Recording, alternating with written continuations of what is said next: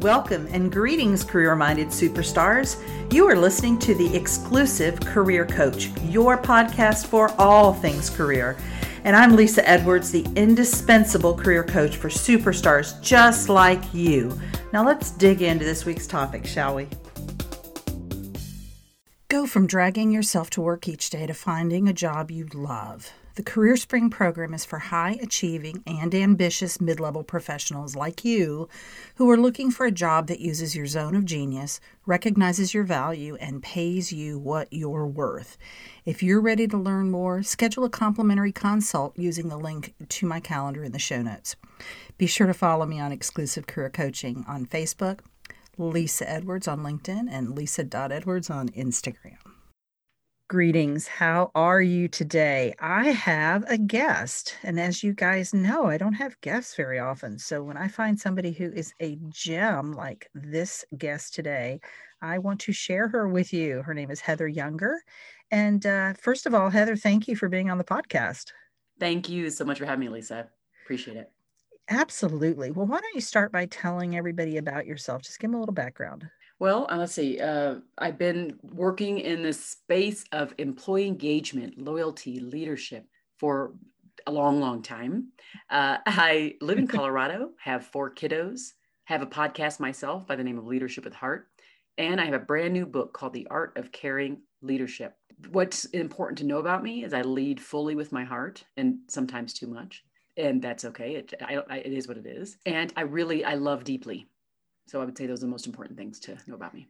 Fabulous. And you live in Colorado, which I just think is such a beautiful place to be. It is indeed. Excellent. So today we're talking about if you want to lead others, lead yourself first. And this was a topic that actually Heather had a whole group of leadership topics. And I remember my notes when we got ready for our pre-call was like, let's just explore and see which one makes the most sense for our audience. Because it was like I felt like a kid in a candy store. There were so many great topics. And so we settled on this topic and it just really resonated, I think, for me, and which usually means it resonates for my audience. So why don't you start by telling us, why do you think it's so important to lead ourselves before we try to lead others? I always say, like, you can't give from an empty cup, you can't give what you don't have. A lot of people talk about that. You hear that a lot, and it's so true. And it becomes, as a mother of 4, they are the ones who teach me the most. And I realize how much I do need to kind of focus on myself. I find myself as a leader in my home getting really irritated if I haven't taken the time for me, if I haven't grown me, if I haven't fed me. So it became real obvious just being in the home with 4 kids, and then obviously working in the workplace with team members. It's that same thing that you start to get a little bit, if you're pouring, that cup gets empty fast. And it's like, okay, so if I want them to show their brilliance, and I want to help them grow and learn and get them training courses and things, I have to do the same for me. If I want to help them to have a clearer vision of what their why is, I have to do that for me, right? So there's all these things that if you don't, you just can't be effective. And we're really talking about self-care, which I define much broader than going to get a manicure every couple of weeks. It's this whole 360 view of how we take care of ourselves so that we can show up as the best version of ourselves for whomever we are showing up for. Would you agree? Self-care is like one component under self-leadership for me, because there's so many other things, but if you want, you could use them interchangeably easily. Self-leadership, self-care could still, because self-care could be super broad and it could be just synonymous with self-leadership. Exactly. Right now I have, like, how I've organized my book is that it's one of the components of self-leadership, but I see exactly the angle you're taking, and I think there's nothing wrong with saying that for sure. So you've kind of divided this self-leadership topic into 6 subcategories or 6 areas. Why don't you get us started on the first one? So the first one is this idea of understanding your why for leading. You often hear this, even just if you think about organizations. So if you take it at very high, like 30,000 foot level, there are projects happening, there are processes going forward, there's change taking place. And people, what is the first person, what are the questions they ask? What do they ask? Why? Why is a change necessary? Why is this project happening? Why are you instituting a new process? It's that same thing for us as leaders. We have to ask ourselves the why. Why are we leading? why were we called to lead, like by some external source? Were we called to lead by an internal source? Right? Those are the things I think that we have to get to the bottom of. And when we understand the why, it helps fuel everything else. In fact, it helps to create more resilience around us too, because when our why is strong and we're passionate around it, we're centered on it, like there's not much that can knock us off course. And I assume there are better and worse reasons for your why. So what would be an example of a really great why and a not so great why? If you don't mind, I'm going to read just a short why from another leader, because I think Sure. it's great to have examples. So I interview about 80 leaders for this book. And one that I like here, that I love here, actually, I'm not going to go into the one that I really, really love because it's longer, but boy, it's good. So there's one that's by Judith Scamone. She's a senior vice president of Chief Talent Officer at MetLife. So she says, my inspiration is I do feel like I'm put here for a purpose and very in touch with the fact that there's some God-given thing that I'm here to fulfill for this world. And I have a responsibility to do it. And part of that I know has to do with helping people to be their best selves. And I feel that we spend so much time in our workplaces. Why not have our best selves show up there? That's her why. Ooh. So it's like everything she does, she can be like, it's boring. Everything is whatever this thing, I don't like this project. But if she has this thing where it's like, I'm uplifting the human spirit, I'm making sure people are arriving at their best selves and helping them show up there, it does help you get out of bed with a little bit more pep in your step, right?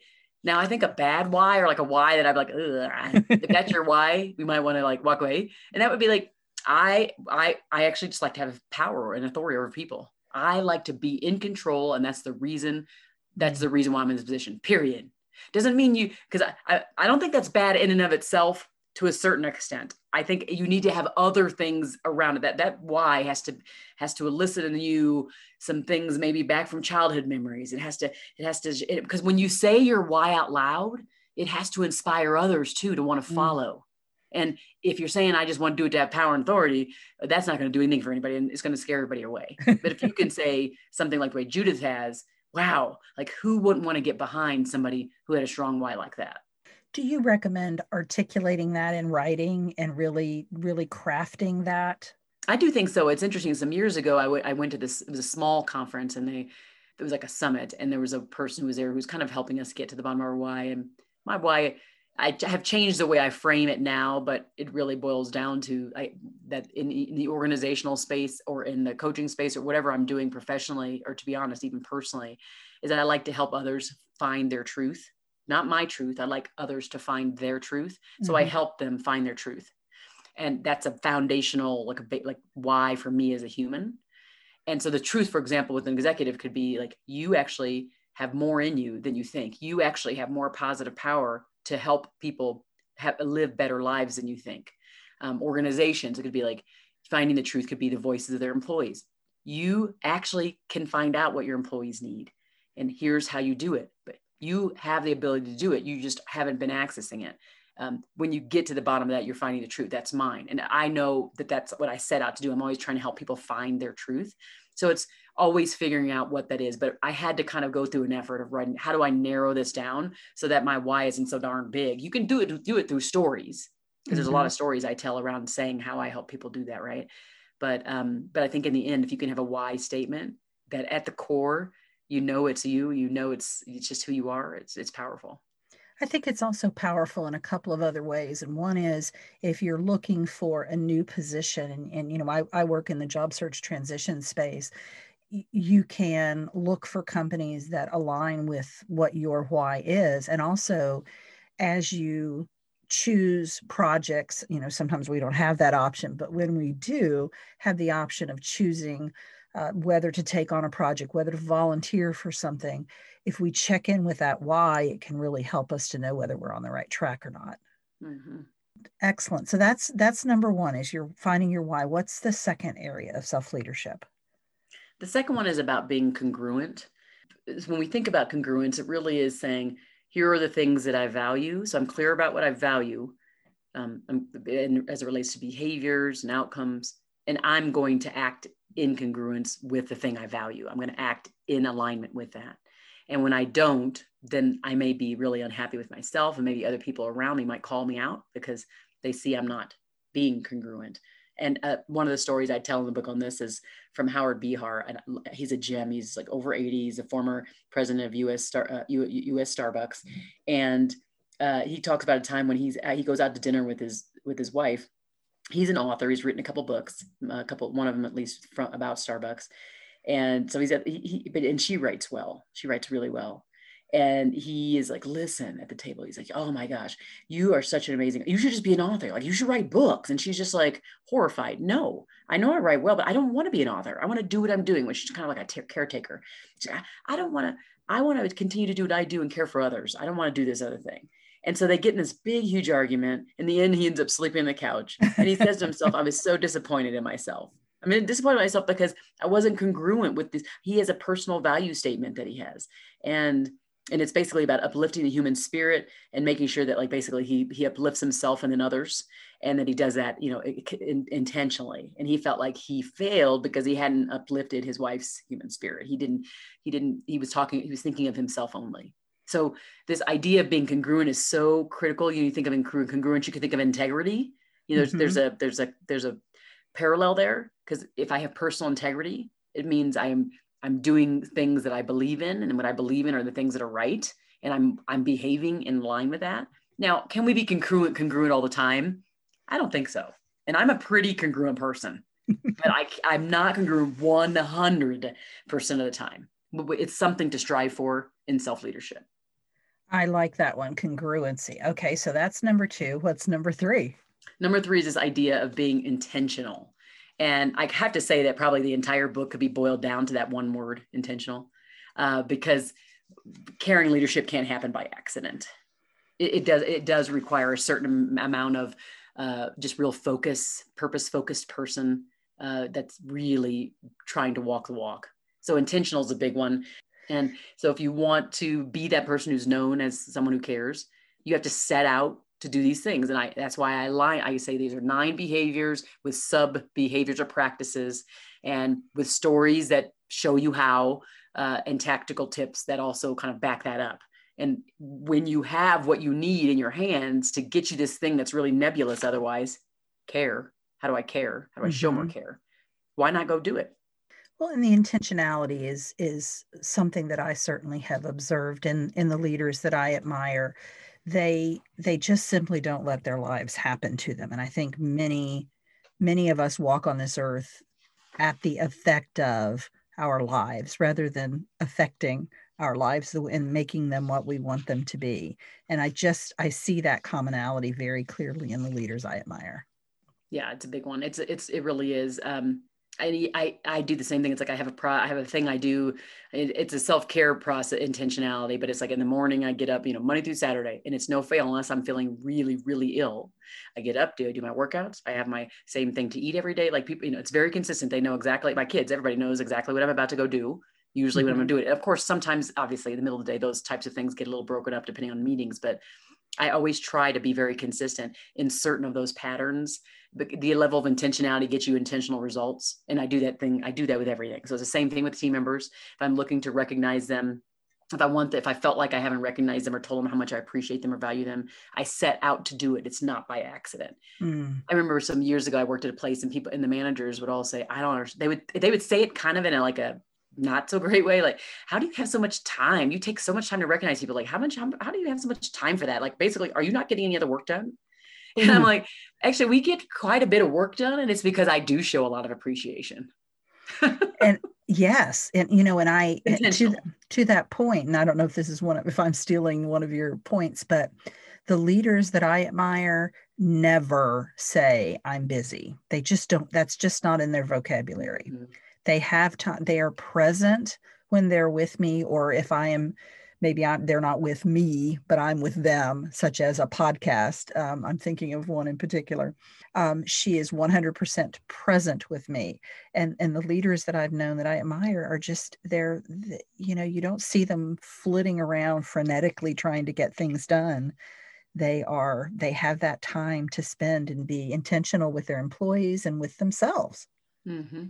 Love it. So that was, what was that, number 3? I think so. Yes, that was number 3. Good. Number 4. It's having a support system. So not, Yes. basically, this is going to be a coach, a mentor. It could even just be like an informal group of people that you're reaching out to.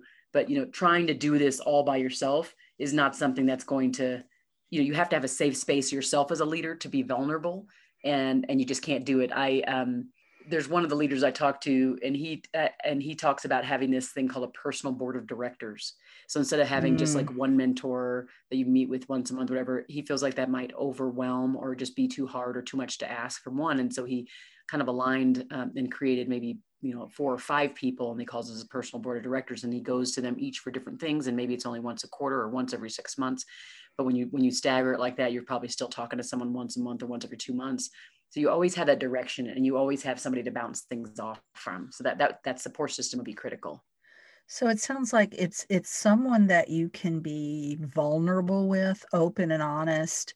You can let your guard down. It's a safe, trusting space, much like a coach, but it doesn't have to be Mm-hmm. that coaching relationship. But I think your point is so well taken that many leaders kind of have to be on the whole time they're in their job. And there's a certain amount of invincibility that they want to try to portray in the sense of confidence that this is the direction we need to go. We don't want to see you, nobody wants to see their leader in doubt and waffling about decisions. And so having that safe space to go and have those conversations so that you can come back to your team and be the leader they need you to be is so important. Absolutely. I like that one. I like that personal board of directors. I think I need one of those. I'm going to work on. Yeah, I'm working on that too, actually. I am working on that. I think it's absolutely necessary. It's interestingly enough, I think some of the people I've met on my show, I can see a few of them being on that because they're already some steps ahead, or some of them are right where I'm at, but some of them are some steps ahead. And so that would be important to ask too, if they're leading large organizations or even just medium sized, whatever it is. And it's like, if they say that too. I often hear that you want to get people who are either where you're at or you want to be, like aspire to be, not necessarily Right. a person, they're not a replica of you. They just happen to be kind of in a place where maybe you aspire to be. That way, when they're mentoring you, they're kind of moving you in their direction. So that's another Mhm. tip I would say in that regard. What is the expression? If you're the smartest person in the room, get a new room. Yeah, exactly. Yeah. I look for that room a lot. All right. So that's 4. What's number 5? Exercising self-care. And that's what we Yes. kind of talked about. So this is for me, self-care is like whole person. So all of you, so mental, spiritual, financial, just all angles of you as a leader. Think of yourself as like, you're actually in many regards the most important resource or asset on the team, because you're kind of like a mini version of that executive leadership team. So people are looking to you as like the decision maker, as like the most important person, because you get to say yes or no. You get to like give a part of the budget or not. And so knowing that, you really have to take care of you. You have to really envelope yourself. I'm not perfect at this. Again, a mother of 4 kids. I struggle with this. I work on this every day. I have 2 gift cards right now, spa car gift cards I haven't used. One of them is about to expire in June. And I'm telling you one thing, that Girl, card will not expire. I am no. going to get my salt rub scrub, and I'm going to get my pedicure manicure. I'm going to get it. I will not expire. But so that's part of it, is this idea of taking care of you physically. But there's also this idea that is really underneath, but inside of self-care, and it's self-compassion. And this is the Hmm. thing where we as leaders, oh my gosh, we are so hard on ourselves. And often, particularly, women, but not always, we Yes. are more likely to want to give compassion and, empathy to other people, but we don't want to do it for ourselves. We're so hard on ourselves. So self-compassion is a form of self-care. And it says like, I'm going to nurture my own spirit. I'm going to give myself grace, not just to others, to not be perfect.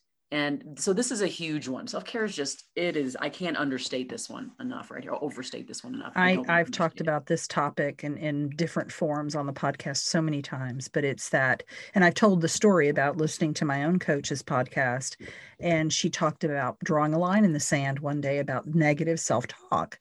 And I thought, well, if she can do it, I can do it.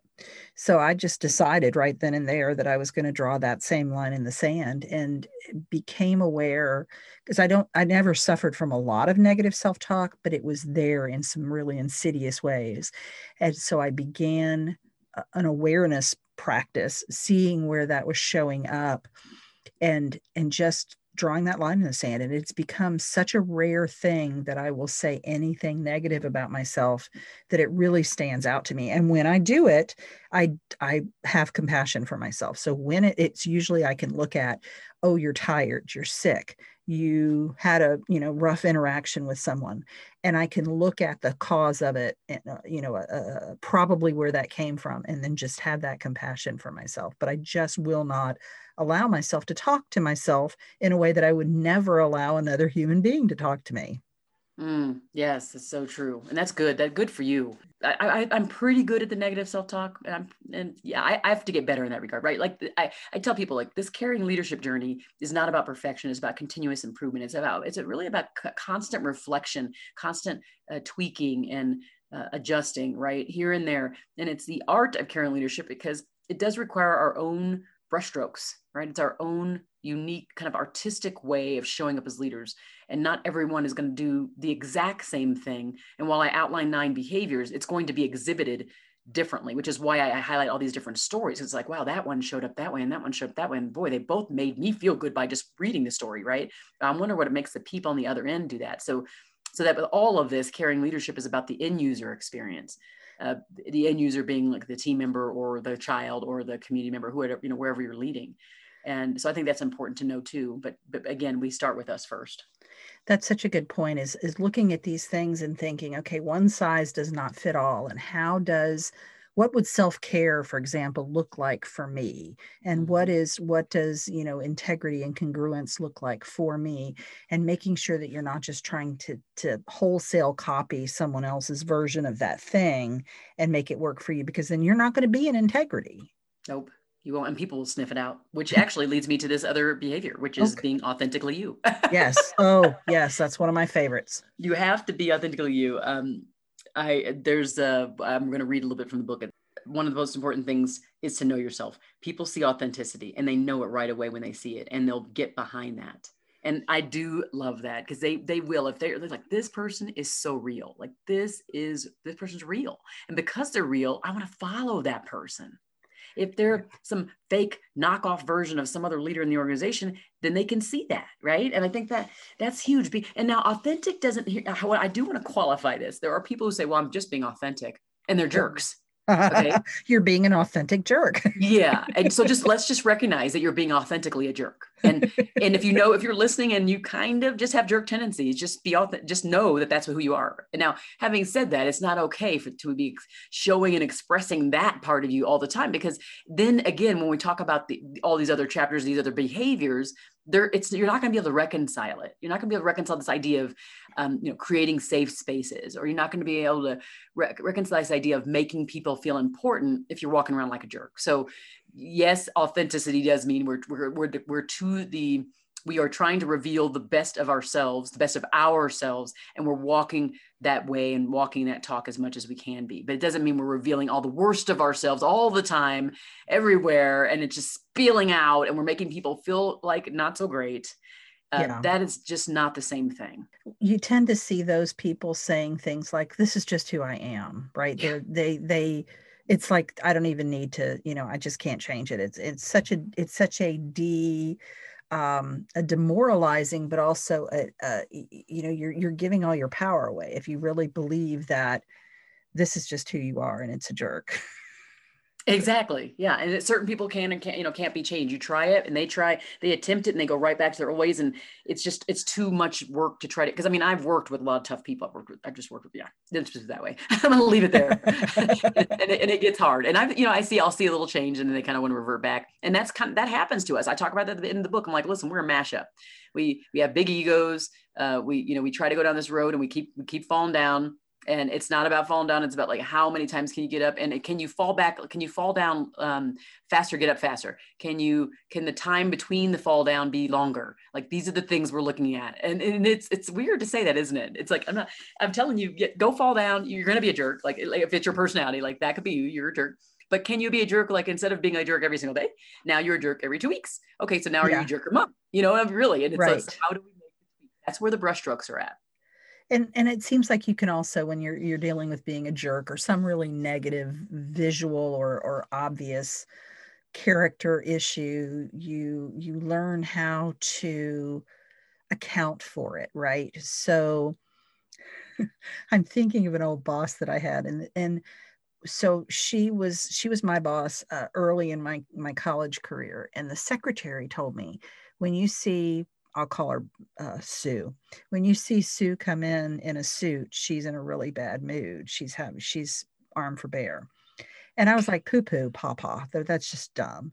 And then one day Sue said to me that she was dressed up because she was in a bad mood. And so I started really putting the pieces together. And you think about what kind of an environment that would set, right? Like she walked Yes. in the door that morning, like, oh, this is going to be a great day. She's really dressed up today. And so like having people around you, but also like, okay, um, having that perspective for Sue to say, okay, my office has now figured this out. So what can I do? What are some fixes here? Because I walk in the door in this really nice suit and they know it's going to be a hell of a day. So how can I be better? How can I show up as a better version of myself for my people? I think that's a really important one. And we all have met people who are situationally very different people. And one of the biggest compliments people give me when they get on a consult with me is, I heard you on the podcast, and now that I'm meeting you one-on-one in a Zoom meeting, you're exactly the same person that you were on the podcast. And so they feel that congruency and that integrity, and that puts them at ease and makes them feel comfortable with the idea of working with me. Yeah. Yeah, that's a big one. I agree. I agree. And I think ego is just a big part of leadership. I mean, we wouldn't be leading people if we didn't have a certain level of confidence in ourselves and our abilities. We didn't have some drive to lead others. There has to be some kind of drive. Who knows what that drive is, but that kind of thing. So we were all constantly battling and trying to reconcile our needs with others. And often others' needs actually do win out, which is why we talk about self-leadership. It is the most robust chapter in the book. It's the thing it's the number one, starting point for all else. It is kind of that doorway for all the other caring leadership behaviors. That last one, actually, I did have 7, and the 7th one was just about owning your own growth. And I think we're talking about that right now. Is like, how do we build our skills? How do we make sure that we fill our gaps if we have a coach, or we need to go to training to learn more about emotional intelligence and how to control our tempers and things like that. So all of this that we just talked about all go together, blend well, but go together to produce a really powerful force, a positive, powerful force. When I talk about power and authority, I'm not talking about that stuff where it's like you're pointing your finger, you got your finger on the person, and you're telling them no, you're screaming at it. That's not the kind of power. I'm not talking about that. I'm just saying powerful, meaning, wow, you can change lives with this stuff. It's life-changing. So that's something I wanted to add there, is the dot on the I. Absolutely. And I want you to go over those again. But before we do that, tell the listeners how they can get in touch with you. Tell them a little bit more about your book, and we're going to put that all in the show notes. But how do you want them to reach out to you? So I'd say two ways. One, please go connect with me on LinkedIn. You just look up Heather Younger, you'll find me there. And the other thing would be theartofcaringleadership.com. It's kind of a cool place to go because it has like 4 different free downloadables, a beautiful, colorful infographic that outlines the 9 behaviors. You can also get the first free chapter of the book for free again. And then there's like a postcard and some other tip sheets in there. So the Art of Caring Leadership is a good place to go as well. Oh, that's excellent. I'll have to visit that site as well. And so let's go over those points again. So give them to us one more time. Okay. So understanding your why for leading is number 1. And number 2 is being congruent with your value system and what you say you value. Being intentional in everything you do. So caring leadership doesn't happen on purpose. Have a support system. So some personal board of directors, some mentors, some coach, some friends that you can go to that's a safe space. Exercising self-care. So taking care of you inside, outside, spiritually, every way you can. Being authentically you. So authentically you with some filters if you're a jerk. and owning your own growth. Excellent, excellent. Well, Heather, this has been fantastic. I think this is great content for the listeners, and I hope you guys will go visit give it to us again. Was it The Art of Caring Leadership? Yep, theartofcaringleadership.com. Oh, excellent. I can't wait to visit it myself. And you guys take care, and I will see you next week. You've been listening to The Exclusive Career Coach with Lisa Edwards, CEO of Exclusive Career Coaching. It would be great if you would rate, review, and subscribe to this podcast. Also, I want to be your career coach, so be sure to ask questions about your career management challenges and job search situation. Until next time.